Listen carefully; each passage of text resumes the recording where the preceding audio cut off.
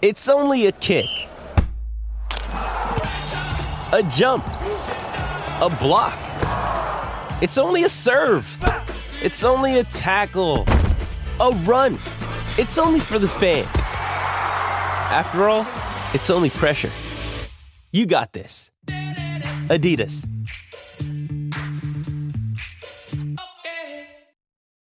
This episode is brought to you by Shopify. Whether you're selling a little or a lot, Shopify helps you do your thing, however you cha-ching. From the launch your online shop stage, all the way to the we just hit 1 million orders stage. No matter what stage you're in, Shopify's there to help you grow.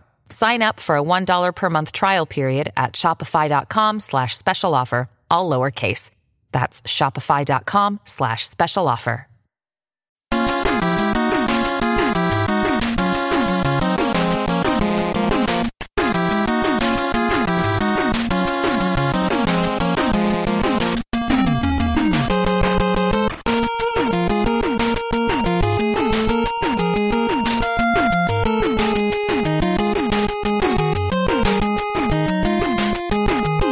Hello again, hockey fans. Are you ready to brave the wild? With me, your host, Paladino Joey. Brave the Wild is available on thesportstuff.com and on iTunes. I thank each and every one of you always for downloading and listening to this show. It is great to be back on the air once again. Last week, I figured there was only one game played because they delayed the start of the series by so much that, what's the point, I guess, of doing a show with just one game? And, well, the way things turned out, might as well just sum it all up in one show, because the Minnesota Wild, as you know, have been swept by the Chicago Blackhawks in round number 2. Yeah, it was that quick. It's over. Regardless of how you feel about it, regardless of how you think it should have been over or shouldn't have been over, it's over. It is what it is. I mean, all the promise coming into this series, all the promise coming into the postseason, and over the past several months that we had, it almost looked like it could have been their year, the Wild, and all that. To see it come crashing to a screeching halt the way it did is, it's mind-blowing, it's depressing, and, well, quite frankly, it pisses me off. And at the same time, are we all really surprised? No, it's just Minnesota sports as a whole. With all that said, let's just get into this series right now, and we'll just remember just how close the Wild were in some of these games and how easily this series could have been quite different. The whole so close and yet so far. I mean, there's so many titles I could give this episode, and that's one of them. So close yet so far. Also, have the Wild reached their ceiling? Have they reached their ceiling? Is this the best we can do? Have we reached a plateau? Right now, I would say there is going to be some changes in order to get past this plateau, because I think we have plateaued. And I hate saying it, but it is what it is. When you have a goalie playing as well as he was, you have a team as on fire as they were. It looked like this team had the potential to win the Stanley Cup this season, and for things to come crashing down, as I've said earlier already, to a screeching halt the way they have, it really makes you wonder. I mean, can the Wild ever win the Stanley Cup? Can they ever get past the Chicago Blackhawks? Those are all questions we're going to have to face for, well, at least this next summer into next season, and possibly for seasons beyond. We just hope not. Might as well talk about the games right now. I'm going to probably just leave this as one segment. I might as well. I was thinking of splitting it up into two, but I'll leave it as one. So, yeah, I'll just throw in the plug at the end about Amazon and all that. So, let's roll Friday, May the 1st. So, it's going to be a slightly unconventional Brave the Wild episode. Friday, May the 1st, the Minnesota Wild started their second-round series against the Chicago Blackhawks. Game 1.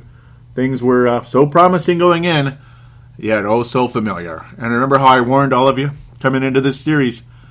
Boy, Corey Crawford sure looked good at the last second, conveniently at the last second, when the Chicago Blackhawks defeated the Nashville Predators, and Patrick Kane was starting to score goals. All the same familiar faces, the same familiar occurrences taking place that we dealt with in seasons past. It came back to haunt us again, didn't it? And I just kind of had a sad feeling that it was going to end up that way. So let's roll. Just a minute 15 into the first period. It was an early indication to where things were headed in this series. That it was going to be a disappointing series when things felt so great. Here we go. The Wild are ready to rock and roll. Brandon Saad, one of my least favorite players on the Chicago Blackhawks. Brandon Saad scoring his third goal of the postseason via Marian Hossa, making it 1-0. The Wild try as they might to do this and that, couldn't do this and that. Turnovers, all that good stuff. The Wild just could not get the puck out of the zone at opportune times, or when they had some type of offense generated, they'd turn the puck over, be it Thomas Vanek or Scandella or whoever. Just an overall frustration of a night as the Chicago Blackhawks score 3 goals in the first period, and then the Minnesota Wild have a second period for the ages. At least we thought it would be. Everything felt like it was all said and done 15 minutes into the first period of the first game. It's like, oh my God, we're really not up to this task, are we? We're really not. 3-0 Chicago Blackhawks. Are you kidding me? Well, I guess you're kidding for the time being, as again the Wild, right out of the gate, Jason Zucker scoring his second goal of the playoffs on an assist from Thomas Vanek. That's about all you'd ever see Thomas Vanek on the positive note through the rest of this series for the most part on both of these goals, as the Wild again score 3 goals in a 9.5 minute period in the second period. 9.5 minute time anyway. The Wild would score 3 goals. Zucker, Parise, and Granlund. Very cool, very exciting, made us believe, got us all pumped up, excited. Here we go, we're on the comeback trail. And then the magic bullet. A magic bullet from a guy by the name of Teuvo Teravainen. Well, or however you want to say it. I forgot how to say it. Right? Yeah, there it is. A magic bullet of a shot from past the blue line, just flung the puck on net. And this was, again, a sign of things to come later in this series as well, as it went over Devan Dubnyk's shoulder. He just wasn't expecting it to make the motions that it did. The magic bullet of a shot. And that would end up being the game winner, despite the fact we had a whole third period to play, because Corey Crawford stood on his head the rest of the night, and the Wild, for the most part, couldn't raise the puck, and it was driving us all crazy. Just couldn't get the job done. They weren't raising the puck on Mr. Corey Crawford. I almost thought I'd just sum all these games up in one review, because they're all similar in a sense. Though some of them were close, some of them were not. Game 2 was absolutely not, but we'll get back to that in a second here. The magic bullet shot.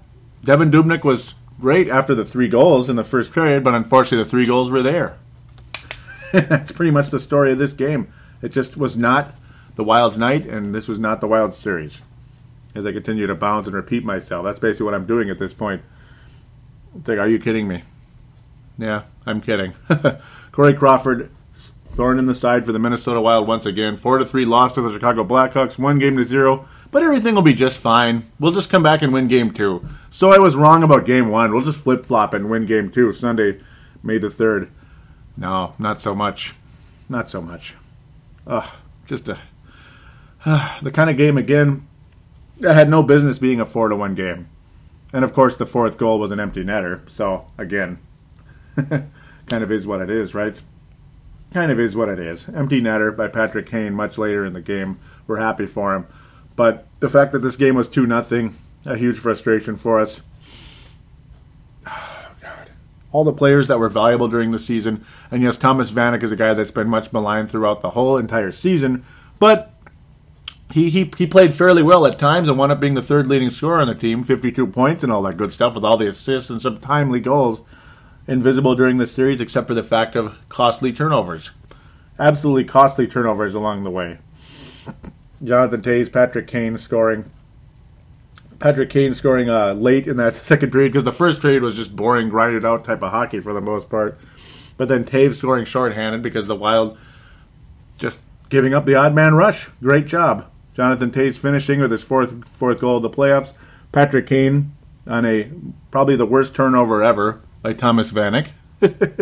Yeah, and horrible defensive positioning by Ryan Suter. Just fantastic positioning by him, really. Just thank you so very much. Patrick Kane, all he has to do is have any type of a breakaway or any type of freedom, and once he puts the shot off, it's going in, regardless if Devan Dubnyk's in net or Darcy Kemper or Nicholas Backstrom. 4th goal of the playoffs. Yay. Thank you very much. 2-0. Chicago into the second period, and you just kind of knew the Wild weren't going to win the game. Even though Matt Dumba on the power play getting his second goal, rocketing it on net, and all that, that was fantastic. We were very much appreciated. Again, on the power play, it was a very quick play. Dubnyk getting it, just feeding it to Suter, who just gave it over to Dumba, who attacked the net and shot the puck. Got it like that. Gave us a little bit of hope, but then another turnover, another costly turnover. Patrick Sharp with his fourth goal, and then again Patrick Kane with the empty netter. This game full of turnovers, full of frustration, and it left us all wondering, are the Wild going to win this series? And most of us pretty much had a vibe like we're not. And ultimately, those of us that felt that way, we were absolutely correct, because Devan Dubnyk wasn't really up to the task as much as we thought, ultimately, at least in this particular game. But obviously, far from the reason the Wild lost this series was Devan Dubnyk. It was much more the turnovers and the fact that our big guns couldn't match up to their big guns. That was the whole series, pretty much, up and down. As we quickly just move on to Game 3, what more is there to say about Game 3?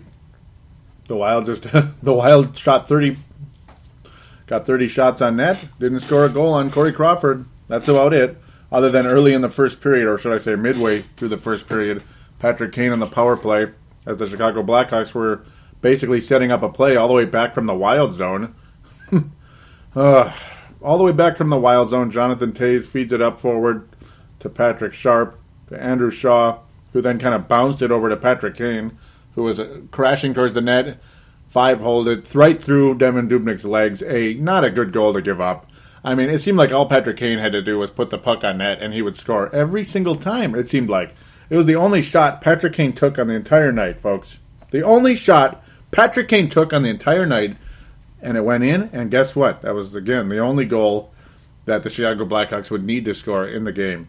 The Minnesota Wild had what felt like a million chances, including a one-on-one breakaway from a Kyle Granlund or Gronlund or whatever. No. I'll get back to that in a second. But a breakaway goal, and he didn't really make that much of a move, did Kyle Granlund. He pretty much shot the puck right at Corey Crawford's glove, and that's kind of the story of the Wild throughout this series. The Wild didn't seem to raise the puck that much, and whenever they did, it was glove side right to Corey Crawford. I mean, you're not going to score a goal on Corey Crawford regardless of how good or bad he is. And for some gall-dang reason, he's unbelievable against the Minnesota Wild. And it's driving me crazy, and it's, I'm sure, driving everybody on the Wild nuts.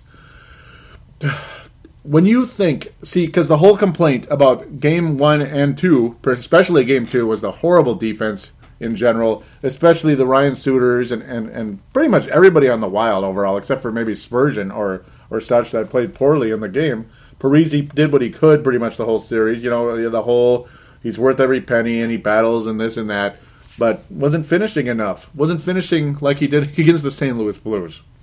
And in fact, nobody really else was. Pardon me for the noise there. That's bad. But that's the whole key. The whole key last season when the Wild were able to beat the Blackhawks like 2 games in a row was they were raising the puck and scoring over Corey Crawford's shoulder.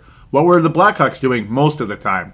Not on Patrick Kane's goal here, but most of the time they were shooting it over Devan Dubnyk's shoulder. The Wild were not shooting it over Corey Crawford's shoulder. Crawford was often making kick saves and glove saves, and that's pretty much all he had to do the entire series. And again, the whole key to the first 2 games was the bad defense, too many breakaways, too many shots given up, this and that, not getting the puck out of the zone. Well, the Minnesota Wild, when the Wild hold the Chicago Blackhawks to 21 shots and 1 frickin' goal, why the hell aren't you winning the game? Why? Because you're not getting true scoring chances on the Chicago Blackhawks. You're not putting up good shots. You're putting up shots or putting shots on net, putting up whatever you want to call it, getting the puck on net, but they're not really good shots. They're not really good plays. You're not blowing by anybody, but the Blackhawks were blowing by the Wild when they needed to, and they only needed 1 goal, 1 frickin' goal, and the Wild could not get the job done. And everybody and their grandmother and their great-grandmother knew that this series was over because it was 3-0. Game number 4, is there really all much to say about it? I don't know. I don't really have a whole much left to say about it. It just sucked, right? That's what it did. That's all. It just sucked. Thursday, May the 7th. Yeah, you just kind of knew. You just kind of knew, especially when you saw the Blackhawks score early in the game. Pretty much just, again, put the puck on net. Oh, it was not a good goal given up by Darcy Kemper. Seabrook just put it on net, basically, but it was high, and it was over the shoulder, and that's pretty much what we've seen the entire series. Andrew Shaw adding his first goal of the playoffs, which is kind of strange. It feels like he has more, but it's mostly because he was assisting on the goals, not scoring them. Eric Holla, making it 2-1 about midway / early through the second period. His, of course, first goal of the playoffs. And when you also notice that the best players in the last couple of games here were on the fourth line. That's again a problem. If your best players are your fourth liners, the guys playing the best, we'll say, are the fourth liners, you're in big trouble when you're playing a team like the Chicago Blackhawks. You might sort of be able to get away with that against St. Louis, but not for long. Against the Blackhawks, you're not going to get away with it at all. Blackhawks bringing out the brooms, folks, bringing out the brooms. Especially when Patrick Kane, again, attacking the net and getting a nice shot off, scoring his 7th goal of the playoffs. That's right, 7th goal of the playoffs. Fantastic. And then Marian Hossa scoring just a few minutes later. I mean, talk about the bottom going out right there. So depressing. 4-1 game. And then the Wild have the empty net situation, 6-on-5, 6-on-4 because of the Blackhawks getting penalties and such. And then Pominville and Nino Niederreiter scoring goals to make it semi-interesting. In fact, really interesting. It is a 4-3 game. All right, let's keep them coming for a minute and a half. And the Wild are even on the power play, but they couldn't get them past Crawford when they count. They got them past Crawford when it was when they were down 4-1 and 4-2, but they couldn't get it past him in the final minute and a half there when they were on the power play, were the Wild. And ultimately, that was it. Regardless of how many shots on goal the Wild had, the Blackhawks' shots were better, or they weren't stopped, or they weren't defended, or whatever it is. The Blackhawks just owned the Minnesota Wild. They flat out owned the Wild throughout this entire series, and what a frustration, ultimately. Even though a bounce of the puck here, a bounce of the puck there, things would have been so different. But ultimately, it doesn't matter, because here are the Wild today, and there are the Chicago Blackhawks in the Western Conference Finals, awaiting probably the Anaheim Mighty Ducks. That's about all there is right there. I might as well split this up into two segments because I want to talk about the other parts of the playoffs and then kind of wrap things up with where do we go from here with the Minnesota Wild. I might as well do that. But I should pass out a Mike Modano Award and a James Shepard Memorial, like the best and worst players for this series. So because that was the whole show, was this series. Ultimately, just it's sad. You can hear it in my voice. I'm just tired talking about it, to be quite frank, pardon me. Mike Modano Award will go to Zach Parise, I suppose. I mean, did anybody really play better in this series? I can't really give it to Devan Dubnyk, even though he had a fantastic Game 3. He gave up a lot of goals. A lot of soft goals, to be quite frank, but then again, the defense wasn't where it needed to be. Ultimately, I got to give it to Zach Parise. The effort, all that. He played better than everybody else in the playoffs, pretty much, other than Devan Dubnyk, who I would probably give it to him for the St. Louis series. Can't give it to him for this series, but he's certainly not the James Shepard Memorial. I'm going to give the James Shepard Memorial to Ryan Suter, who was pretty disappointing, but I'm also going to give it to Thomas Vanek, who was terrible the entire series. Yeah, he got a couple of assists in that little comeback in the second period. He looked fairly good there, but ultimately Thomas Vanek is extremely disappointing, and he along with Ryan Suter, huge disappointments in this series, and they're going to wind up with the James Shepard Memorials. So I will split this show up, just kind of changing on the fly here. Do bear with me. We'll be right back after this to talk about the playoffs, and then we'll wrap things up with where do we go from here with the Minnesota Wild.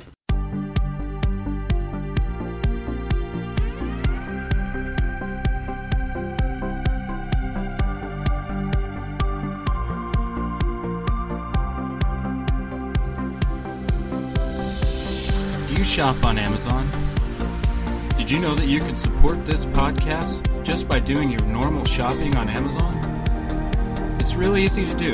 Just go to thesportstuff.com and click on one of the many Amazon pictures. Do your normal shopping, and Amazon sees that we referred you, and they give us a percentage. We'd like to thank you in advance for supporting thesportstuff.com, and please use our Amazon link. Now enjoy the rest of the show. We are going round like Saturn's ring.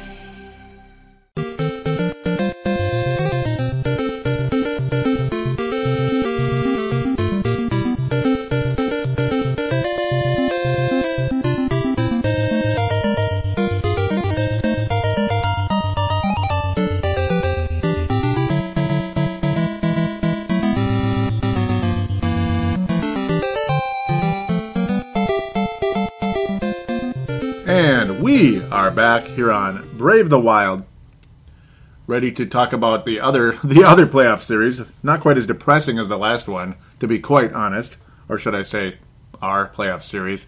Yeah, I mean, ultimately, that might be why I might sound disoriented and kind of funky right now, because it's just like, whatever, we got swept, whatever. I mean, what do you want to say about it? We'll talk more about the state of the Wild pretty soon here as we wrap up the show in a little bit. We'll wrap up the show with that, like I was saying. And, of course, we'll have State of the Wild a little later on, too. Possibly later this month, but more than likely early June. I'll probably have a show in between now and then as well, just to kind of keep you updated about the postseason, keep talking about things. Who knows, maybe some Wild news takes place of some kind. Somebody gets bought out or whatever it is. We'll just have to wait and see what happens there. So let's talk about the other Western Conference series. That one's disappointing as well. Anaheim Ducks leading the Calgary Flames, 3-1. Looked kind of promising, but then ultimately the Flames just not getting the job done, as I'm sure most of you expected, to be quite honest. Unfortunately, the Ducks wound up taking, a 1-0 lead with a 6-0 win after the first game. The second game, 3-0 win for the Anaheim Ducks, so very dominant early on. Calgary Flames were able to force overtime and win game number 3. But since then, the Ducks, again, take command of the series, winning 4-2 in Calgary, in the Sea of Red, the Saddle Dome. The Flames had all the opportunity in the world to tie up the series. They wind up not getting it done. Very disappointing, and that's just how it goes, unfortunately. We'll see what happens there.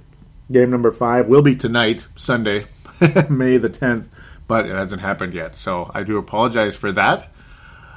Can't really wait all night to record the show, so it's just one of those things. That's just how it goes. And now in the Eastern Conference, I had Montreal and New York advancing. Boy, I couldn't have been wrong there, could I? Yeah, I was quite wrong. But then again, things kind of turning around a bit as Montreal and New York staying alive. Ha, ha, ha, staying alive, all that good stuff.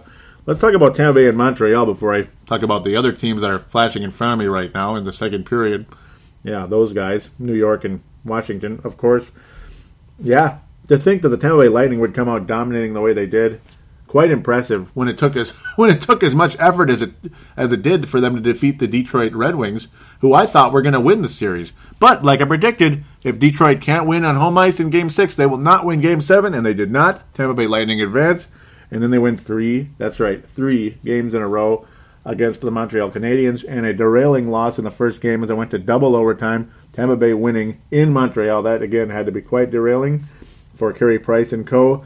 Carey Price getting dominated in Game 2, a 6-2 victory for the Tampa Bay Lightning. Game number 3, 3-0.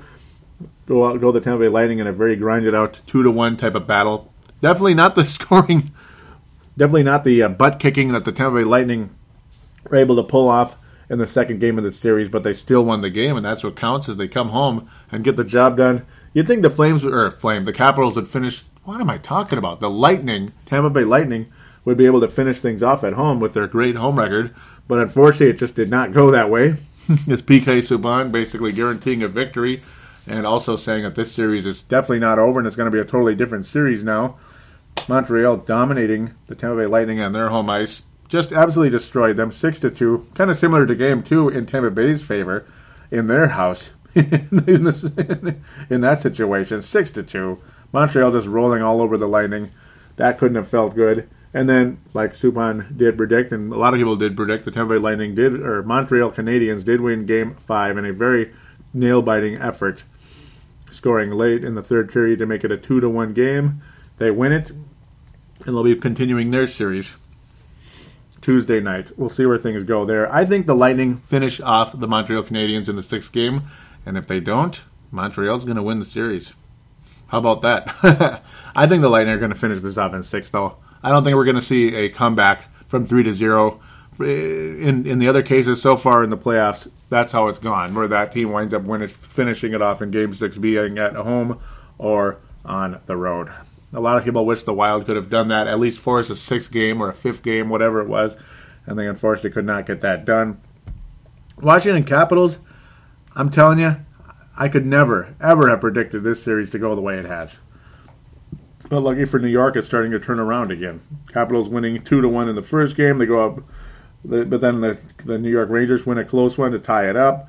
And Washington winning the next 2 games at home. Good for them. 1-0. Very close game in the 3rd. And the 4th game, they win 2-1. So nothing's really been a blowout in any way. Just Washington slightly more clutch. And again, that's another thing that I got to say is surprising, because when have you really noticed the Washington Capitals as a clutch team? I certainly have never seen them that way. And right now, the Washington Capitals trail the Rangers 2-1 midway through the 2nd period. We'll see where that goes. Obviously, this is past tense for you, and you already know who won. So I do, again, apologize for that, but it is what it is. This is a podcast, not a live radio show. So, yeah, it just is what it is. And again, if the Rangers win this game, they're going to win the series, as far as I'm concerned. I don't see a home team losing a 7th game at home, even though it has happened many times. These are the Rangers and the Montreal Canadiens. I don't think so. I just don't think so, which also means the Calgary Flames are probably done, and the Anaheim Ducks will play against the Chicago Blackhawks in the Western Conference Finals. And right now, I'm going to have Tampa Bay Lightning. I'm going to have them winning in 6. And I think it's going to be Lightning and Rangers, to be quite honest, because I don't trust Washington. I don't trust them. I mean, they could win the 7th game, but they got to win this one if they're going to. Ultimately, I think if they're going to win this series, they got to win tonight, and they're not doing it right now. And this Rangers team is very, very, very, very tough. I would not be surprised to see a Chicago-New York Stanley Cup Finals. And in fact, that's what I'm predicting. I think Chicago and New York will face off in the Stanley Cup Finals. So, yeah, you're already getting the idea here where I'm going. I think the Chicago Blackhawks will beat probably will be playing the Anaheim Ducks, and will beat them in 6 games. I think that'll be a really, really good series. You'll have some close games, and you'll have some higher scoring games. But they'll probably be more lower scoring. I think 3-2, 2-1 type games in favor of the Chicago Blackhawks. I think they'll win that series in 6. And right now, I'll have the Lightning and Rangers. That series is going to go to 7, as far as I'm concerned. So watch it be like 5 or something. But I'm going to have that series going 7, because Tampa Bay is that's a really good team. I mean, they have everything you need to win a cup, but they're probably not going to win it this year. I'd love to see them win it, but it's probably not going to happen. I'm going to have the Rangers and the Blackhawks in the Stanley Cup Finals, and right now, just a kind of an updated prediction, as I'll just update predictions as things go. My original prediction was Minnesota-New York. Remember that? The Rangers one might be right. The Wild one, it won't be. So the Blackhawks, again, will play against the Rangers, and that series will be a 7-game thriller with the New York Rangers winning the Stanley Cup, in my humble opinion. That's where I have things going right now.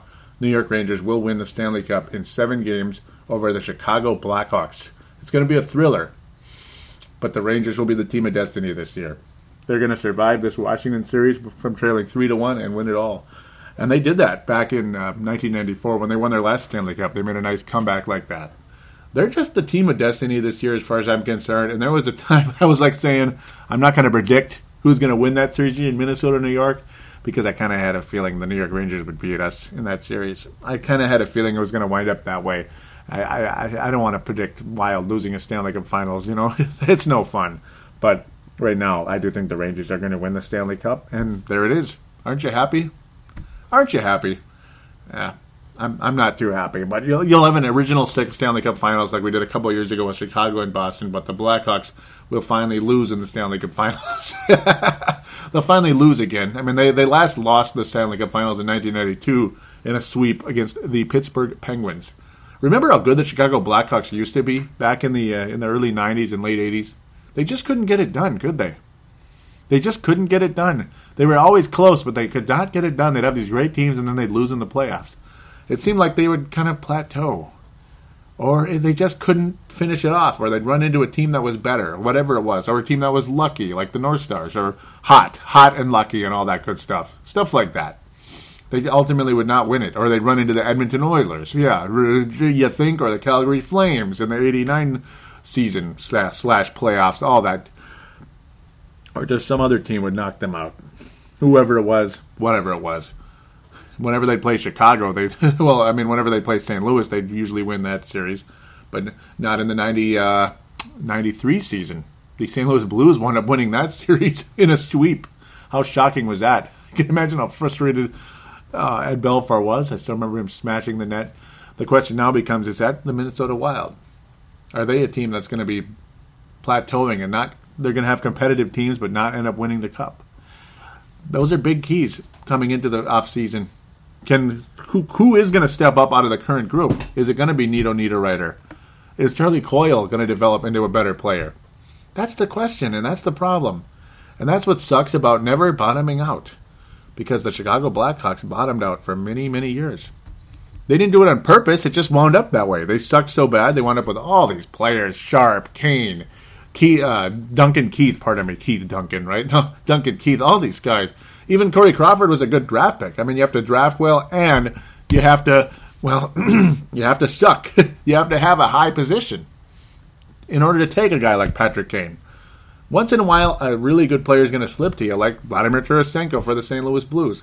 Not quite a Patrick Kane, but hey, he's turned out better than Mikael Granlund so far. As good as Mikael Granlund is, Granlund, I'm just teasing, it's Granlund. Actually it's Granlund, but he's cool with Granlund, so we wound up going that direction just to drive everybody absolutely nuts. Like Mike Emmerich and such, but ultimately that's the thing though.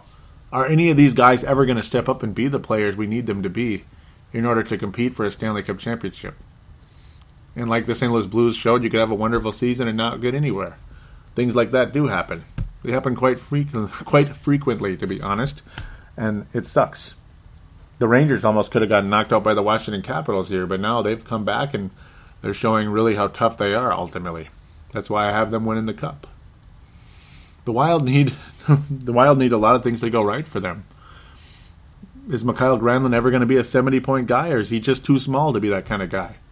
70 points isn't even asking that much, is it? It's not. But when he's consistently like a 30, 40-point guy, that's not going to get it done. It's just not. And, of course, the injuries tend to plague him at times as well. Charlie Coyle seems to always have something happen. Is it his shoulder? Is it his knee? Is it this? Is it that? Unfortunately, it's just one thing after another. He stayed healthy for most of the season, and he even had an unbelievable highlight goal against the Edmonton Oilers. But the Edmonton Oilers at the time were a terrible team. So, great. I'm glad you were able to score, and it was helpful, and it's great, but we'd like to see him do it more consistently. And then the other question becomes, is Charlie Coyle better at center or at wing? I really like Charlie Coyle as a center because he's so strong on the puck. That's fantastic, and I love and I appreciate what he does there. Yet at the same time, will his goal-scoring chances increase when he's at right wing? That's his other possible position. That's on Mike Yeo and Chuck Fletcher. Mike Yeo is the coach, Chuck Fletcher is the GM, all that good stuff. I mean, you know those roles, but I mean, it's on them to decide where he needs to be. Maybe he kind of flip-flops all over the place. It's not like Brent Burns going from defenseman to forward, from forward back to defenseman, and all that crazy stuff, which drove me nuts, and I don't think it really helped his career at all. Heck, they've even been doing that in San Jose. And the Sharks are as big a mess as we were back in the day, so whatever. It's not really improved at all, to be quite honest. But when you have veterans disappointing and young guys, are they plateauing too? Are they plateauing like the way the team is? Those are questions that need to be answered. And will any of these prospects out there, like Tuck out there, I mean, which one of these guys is going to go on to be a valuable piece?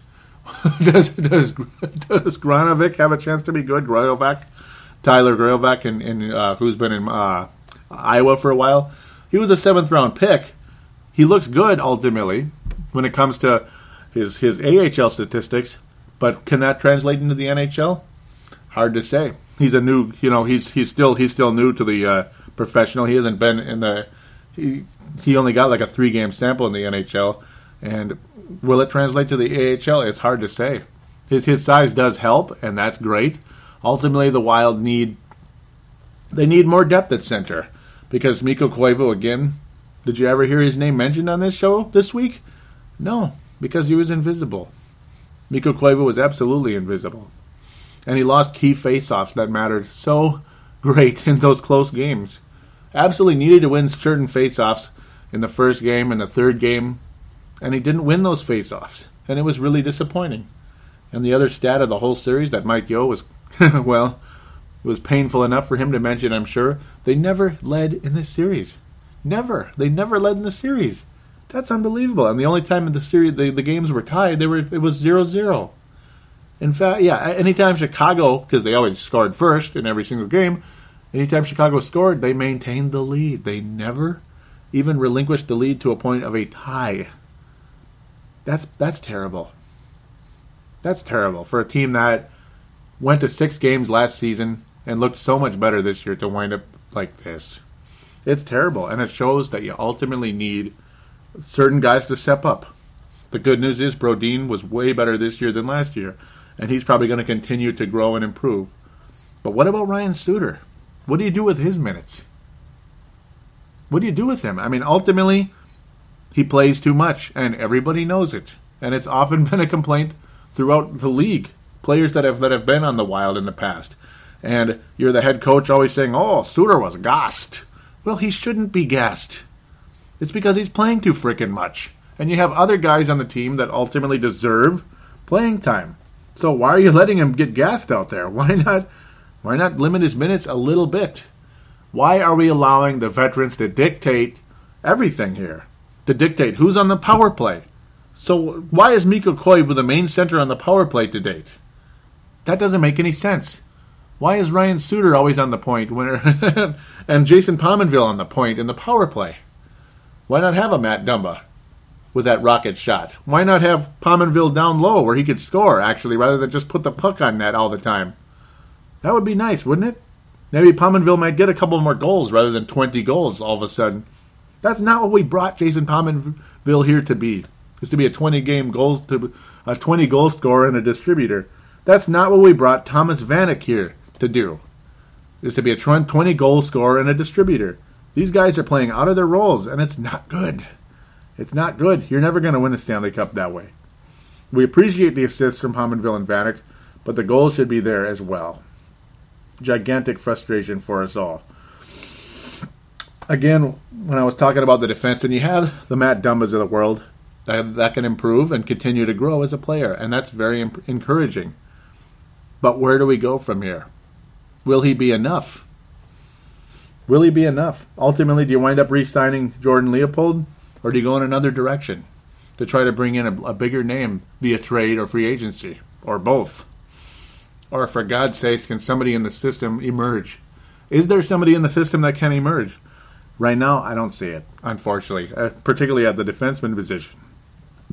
Our defensemen are all right, but they're nothing special at this point. Oh, okay, yeah, certain guys are special. Brodin is special. Suter is special when his minutes are limited. Koivu is better when his minutes are limited as well.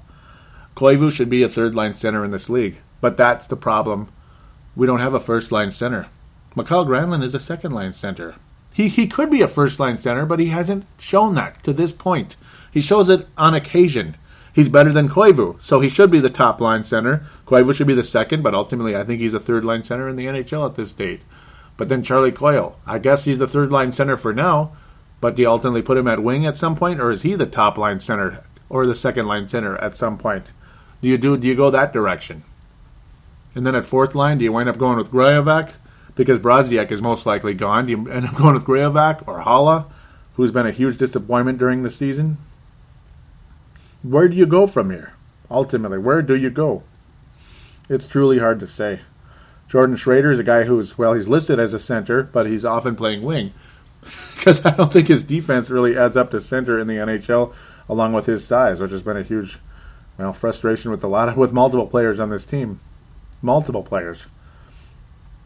Chris Stewart most likely won't be brought back because he was invisible during the Chicago series and barely visible in the St. Louis series, and that's quite a shame because, sure, he was valuable during the regular season when you got him, but you'd think he would carry that into the postseason, but he didn't, and that's very frustrating.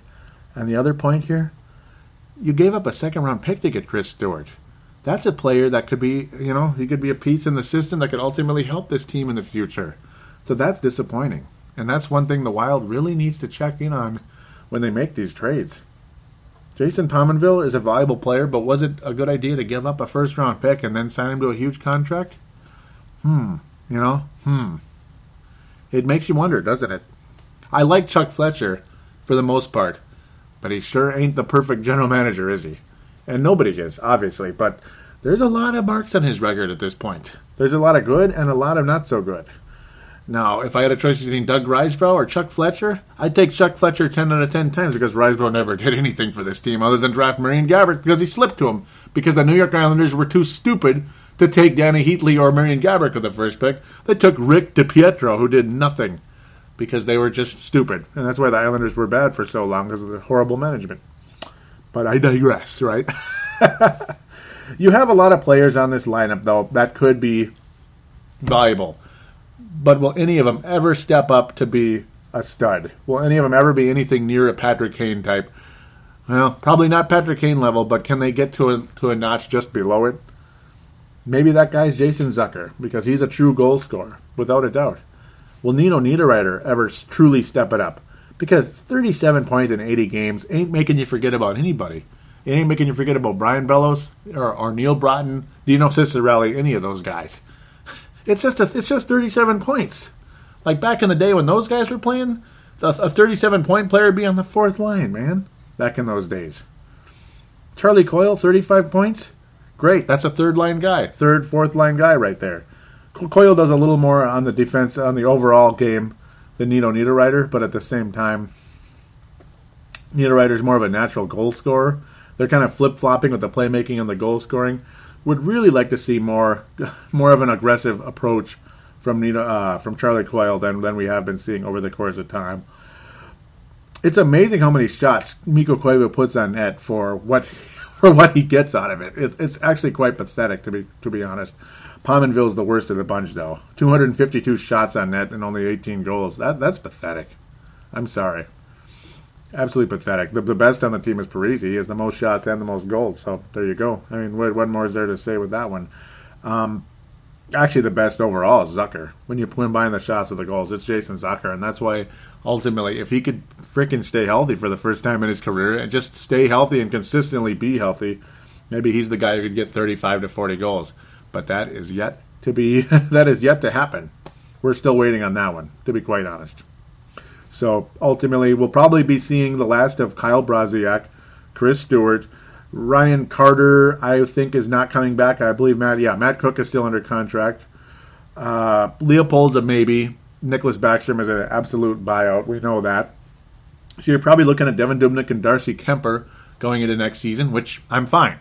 As long as Devin Dubnyk is signed, and that's the one thing, his contract is probably not going to be quite as high as we thought. And ultimately, if the Wild go on and win the Cup or get to the finals or something, Devin Dubnyk's going to want $7 bajillion a year. And he's not going to get that. So he'll get a decent contract, an above-average contract. But that's the one semi-good thing about things going as crappy as they did is, the contract leverage will be quite more on the side of the Wild than it would have been otherwise, to be quite honest with you. Justin Fontaine is not the kind of guy you're going to see step up and get like a trillion goals. Get like 30 goals, a trillion goals, pardon me. But he is a guy I really, really want to keep because he is clutch, he's viable, he's gritty, he does everything he can. He's the perfect fourth line forward. See, 31 points right there from a fourth line forward makes me smile. And yes, he moved up a couple times because of injury. But so what? He did a good job when he got moved up. So Justin Fontaine is the kind of guy I would love to keep on this team as long as possible, as long as he's able to stay healthy, and of course, this and that. As long as he's able to stay healthy and we're able to keep him, and there isn't some superstar ready to knock him out of a job. All that. I'm really happy with Justin Fontaine, regardless if it's third or fourth line. He does a fantastic job, and I think he's living up to what he is for the most part. Not everybody likes him, but he's one of the guys. I think he's a glue guy, and he's very clutch. I really appreciate what Justin Fontaine does bring to the mix. To be quite honest, Marco Scandella, one of the better defensive defensemen, but had a very frustrating series against the Chicago Blackhawks. Him and Ryan Suter got their butts kicked on a couple of occasions. Suter more than Scandella, but just saying, a lot of these guys, they definitely need to step up. Nate Prosser is going to be gone. We'll see what happens with Jordan Schrader. I wouldn't mind bringing him back, but again, a very small sample size. But a +9 during the season is nothing to sneeze at, to be quite honest. In a pretty small sample size, to be a +9, that ain't bad. Not bad at all. So, ultimately, there it is. Sean Bergenheim, that's another name. He will not be back. No doubt about that. Sean Bergenheim will not be back. So, where do we go into the offseason? We're just going to have to wait and see. We'll talk more about free agents and such in future shows. Maybe even the next episode. But right now, ultimately, we got to figure out a way to get this team past this plateau, because I don't think we signed Zach Parise and Brian Suter to these gigantic contracts for us to plateau in the second round or first round for the rest of eternity. That would be quite frustrating. You got to think that we're going to make a run to a Stanley Cup Finals one of these years, but we're going to have a hell of a time doing it, because even though the Chicago Blackhawks may run into some salary cap problems, well, Kaner or Patrick Kane and Jonathan Toews have been inked to long-term contracts a couple years ago already. So they're there regardless, just like Parise and Suter are here regardless. So that's definitely something that the Wild need to overcome. And right now, and to date, they haven't done that. 3 years in a row. Will the Wild ever get past the Chicago Blackhawks? That's going to be on Chuck Fletcher and Mike Yeo. Fletcher even more so at this time. Yeo's job is done for this year, regardless if it was a good job or not. It's over. Now it's on Fletcher. So there it is. Draft picks, development, and of course the minor league coaches as well, developing some of those guys down there to the best of their ability as well. Because somebody out there has got to step up. It would be greatly appreciated. Rafael Busteris getting sent down to the to the Alaska, whatever they call themselves, the Alaska team.